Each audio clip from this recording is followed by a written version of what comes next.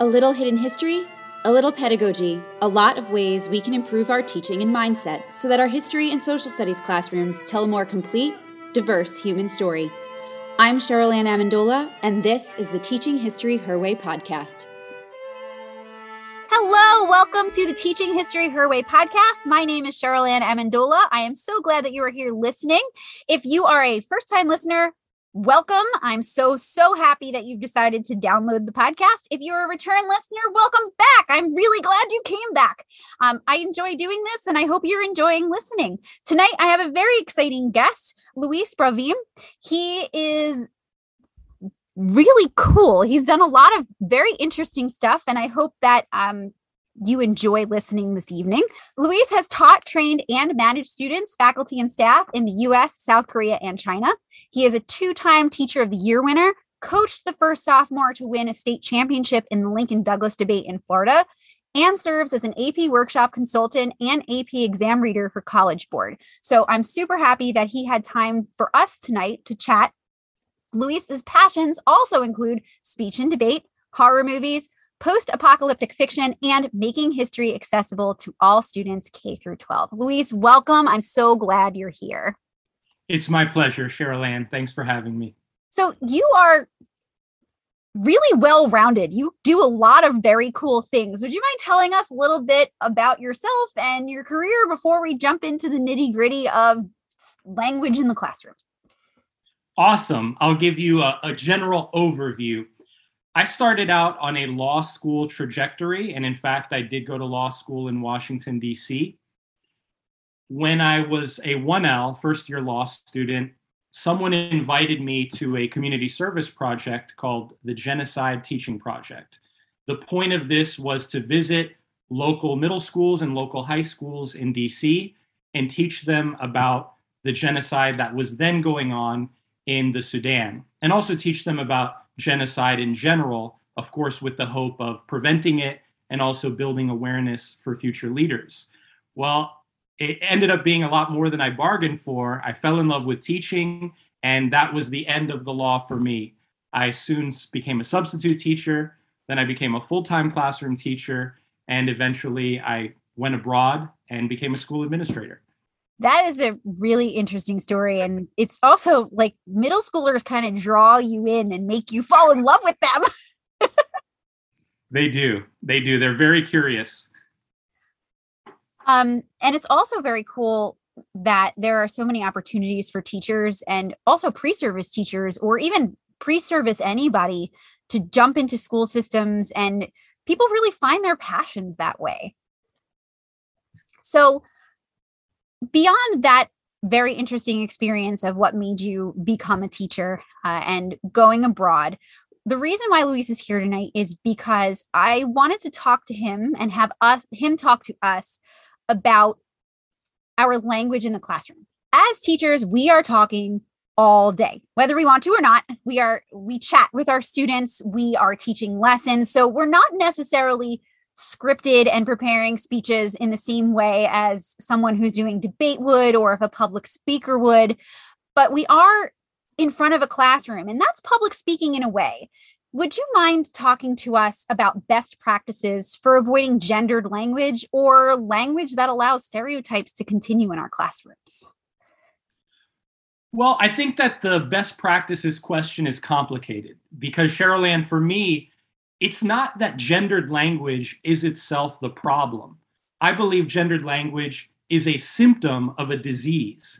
We live in a gendered world. We have gender society. We have gender expectations. And the language is really just one component of this. So it's my belief that if you fixed all the gendered language in the English-speaking world, we would still have broadly the same problems in terms of accessibility and a pay gap and a glass ceiling. Now, I'm a teacher. Like you said, we spend a lot of time talking in the classroom.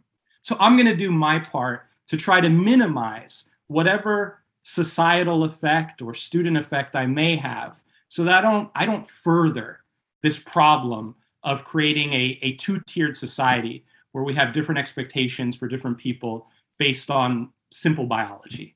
Now, what would I do to reduce gendered language in the classroom? First thing is you have to actually educate teachers about some things that happen in nearly every school, nearly every classroom, but that they're not aware of.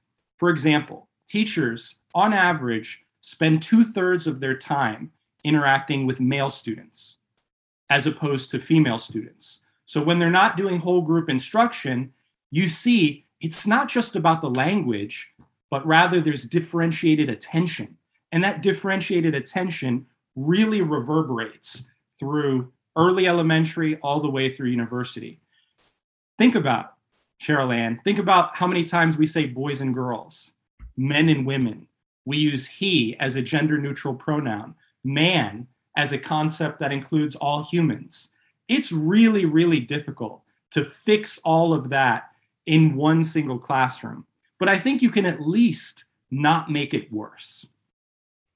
Oftentimes, being from New Jersey, one of the things that I say is you guys, like all the time. And one of the practices that I started was acknowledging that I say that and I shouldn't be saying that, because I know that not everyone in the room is a guy, and that is gendered language. And even though I fall back into the trap, I think showing my students that I'm trying is part of, and acknowledging that there's an issue with it is part of trying to minimize that effect on our students.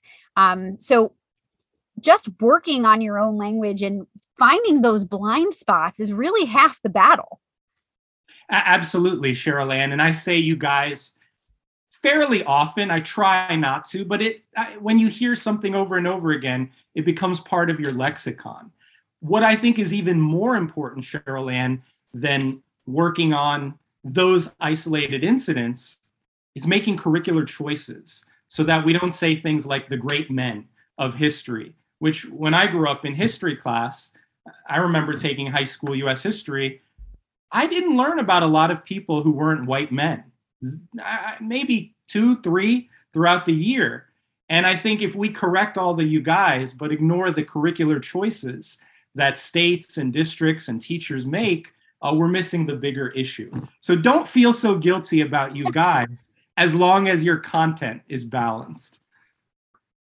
How do you suggest teachers look for their blind spots or look for those parts of their curriculum that they might not even notice? Because like you said earlier, we live in a gendered world. So a lot of times we just take it as it is, and we don't even notice that there is any kind of, that there's gendering in there, because it's just so knocked into us that this is what it is and this is how we read it. How do you suggest we look for those blind spots? That's a great question, Cheryl Ann. And I think if I had a good answer, I would be a lot richer than I am today. I'll tell you how, I can speak for myself. I'll tell you how I realized that I was perpetuating the patriarchy. First, I think it should be noted that I never even learned this term in my K through 12 education experience. Never once heard the term patriarchy mentioned in any English language arts, history, or civics class. But I ended up teaching a course called AP World History, and patriarchy was embedded in the curriculum framework for that one particular course.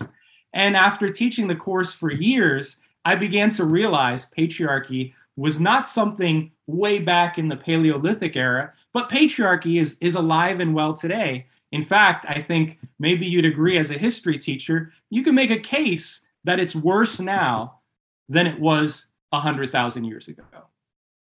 And that's a big problem. So being aware that we live in a patriarchy, operate under patriarchal expectations, I think then you can start to say, well, when's the last time I mentioned a female author or a Black author or a Latino author? When's the last time that I talked about a great woman of history that wasn't a wife, a girlfriend, etc.?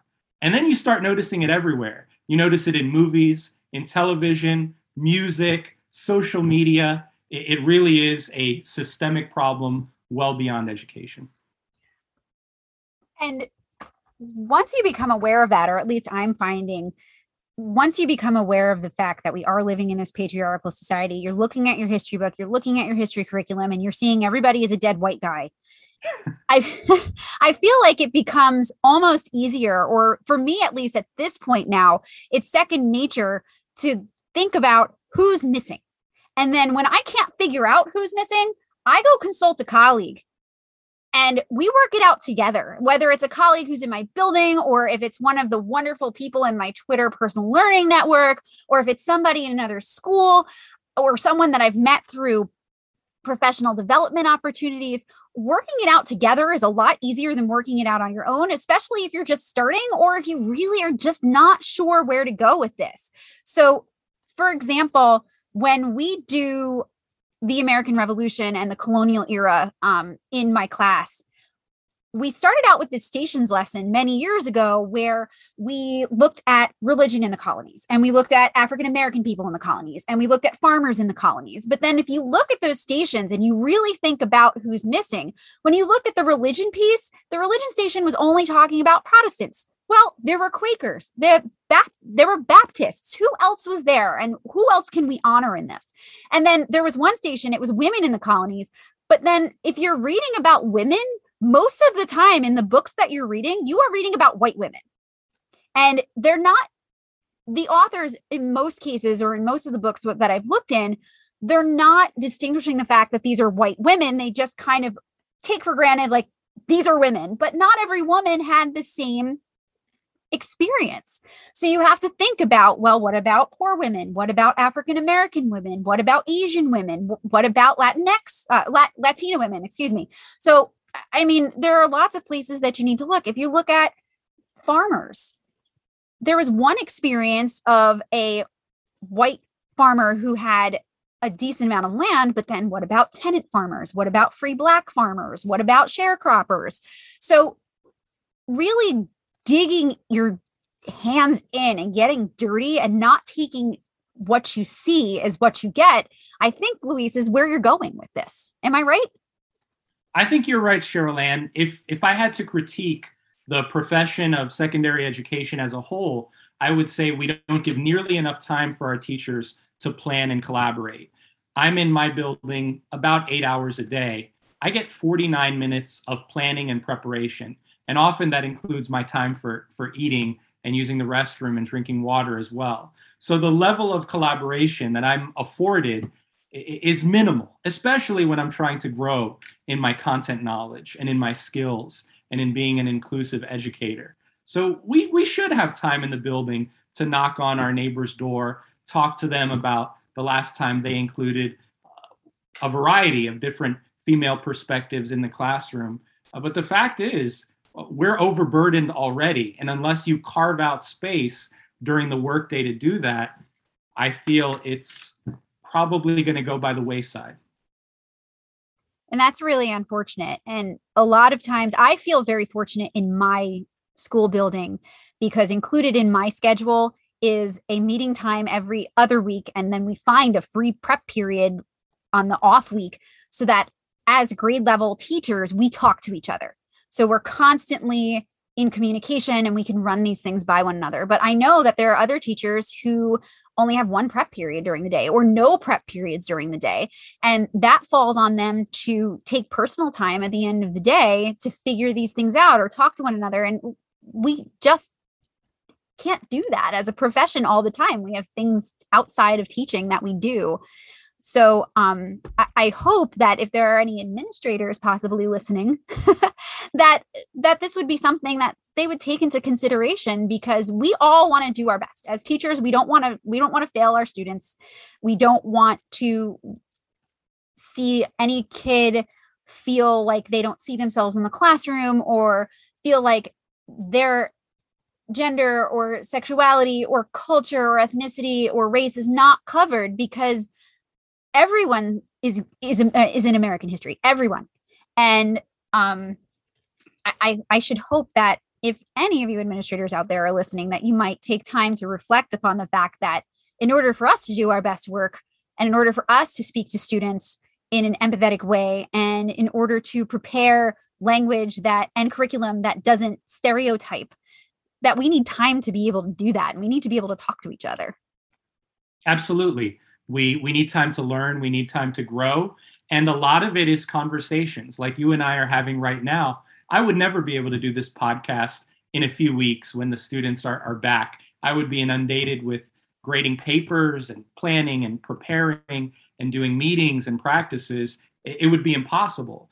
But if enough teachers advocate for a more inclusive curriculum and insist on holding professional development that talks about these issues, maybe we get a little window of opportunity there. So I want to take our conversation in a slightly different direction, because we've talked about us as educators finding ways to change our language, to change the language in the curriculum, to make sure that it is more inclusive. But as teachers, we also want to teach our students how to speak to each other, how to speak in front of a room, how to speak to people in the community. And we want them to speak purposefully and with empathy, whether it's in their debate club or in the classroom or in a social situation with peers. Do you have any advice about how we can go about helping our students learn to speak that way? Well, I don't know about you, Cheryl Ann, but when I was taking my courses to become a certified educator, not a single one was a public speaking course, even though that's so much of what we do, communicate verbally to a group of people. Nothing. I had classes on pedagogy, classroom management, law, a whole host of things, but never how to speak properly. Now, my background was a high school speech and debate kid. I did speech and debate in college pretty soon after I started coaching. So those things came not naturally to me, but with a lot of practice. So if you're an adult, if you're a 35 or 45-year-old educator and you would like to improve your communication skills, I would say Toastmasters. Toastmasters is a great organization. It's very inexpensive. They have it all over the world. And that's a good way for the teacher to improve and therefore be able to model good practices of speaking intentionally, clearly, and even inclusively within the classroom. In other words, you can't teach what you yourself don't know. So I would say it starts with self-education and then just bringing those principles out there. I was super lucky. I started in the teaching program at Montclair State University. It's in Montclair, New Jersey, in case anybody is interested. And they actually made us take a public speaking course. And I remember all the people in the teaching program being like, oh, I don't want to do this. I thought it was so much fun. And it also really helped me figure out how to plan my lessons. So my teacher had us outline everything before we started speaking. So it wasn't like we were reading verbatim from a card. It just reminded us where we wanted to go. I still do that for my lesson plans for myself. Just on the side, I make some notes about, I want to talk about this first and this second and this third. And I show my students that very often because we talk and I always tell them, I'm not speaking off the cuff. Yes, it's kind of improv in that I'm not reading from something, which would totally bore you, but I'm also preparing it before I start talking. So if you want to say something and you're nervous about raising your hand, just jot down what you want to say first. This way you're very purposeful in how you want to go about your answer or the dialogue in the room. That's a good point, Cheryl Ann, and I'm glad the state of New Jersey is doing some good with their education programs. Florida could learn. I will give one tip for your audience today. You mentioned different ways that you could communicate, having a script, which would be completely prepared, or you could go off the cuff, that would be impromptu speaking. Your goal should be right in the middle, what I call extemporaneous speaking, where you might have notes, but you're not reading word for word. Reading word for word is boring. Kids could read word for word on their own. You could just give them a copy of your presentation. They'll read it faster than you can say it. And so I would say practicing the skill of extemporaneous speaking, where you have a guideline. There's a finish line at the end. You know where you're going, but you don't necessarily have every word down. That's more authentic communication. I think you'll get more attention from students and you'll have more fun than if you're just reading. You definitely don't want a student to ever raise their hand and say, this could have been done in an email. So, do you have any parting words that you might want to share with us? Some more advice, because your advice has been great. And I've really enjoyed your insights, especially the idea of making sure that teachers have time to prepare, time to reflect. That is so very important to me. But what else do you think you want to tell us before we end today? Because I know that there's a lot. There is a lot. I would say two things. First, if you can, watch the TED Talk called The Power of a Single Story. Very, very good TED Talk. I recommend it to everybody. I second that. It's awesome. The second thing I would say is push yourself to improve as an educator, not year by year, but class by class. If you teach American history 4 times and the 4th group got the same quality as the first group, I think that's a missed opportunity, right? We always can grow. We can always get better. We can find the question we had trouble answering in period 1 and have the perfect answer for period 3. We can find the name we were missing in period 2 and be better prepared. And that comes down to preparation and using the time that you have, what little time between classes, to push yourself. And I think if we all do that, then eventually we do get to that point where we have a less gendered classroom. And hopefully we're not saying you guys all the time. Well, thank you so very much, Luis. I thought this was a really great conversation and very much as I expected. You are an excellent speaker. I hope everyone enjoyed listening to you as much as I did, because I truly enjoyed this. Luis, if someone wants to get in touch with you post-podcast, what is the best way for them to do that? There are 2 good ways. One is plain old boring email. You can email me at luiz.bravim@gmail.com. And I know everybody's going to forget that. You can also find me on LinkedIn, Ed Leader MBA. And I'll communicate with you any way you want. I wish I could say all these fancier things, Snapchat and TikTok. I don't do any of that stuff. In terms of technology, I keep it old school. I'm still working on the TikTok myself. So, and I will link your email and your LinkedIn information in the podcast description. As for me, if you would like to get in touch with me between episodes, you can find me on Twitter at History Her Way, on Instagram at Teaching History Her Way, or on my website at www.teachinghistoryherway.com. I hope you enjoyed this episode as much as I did, and I hope you have a great week. Until next week, everybody, I'll see you then.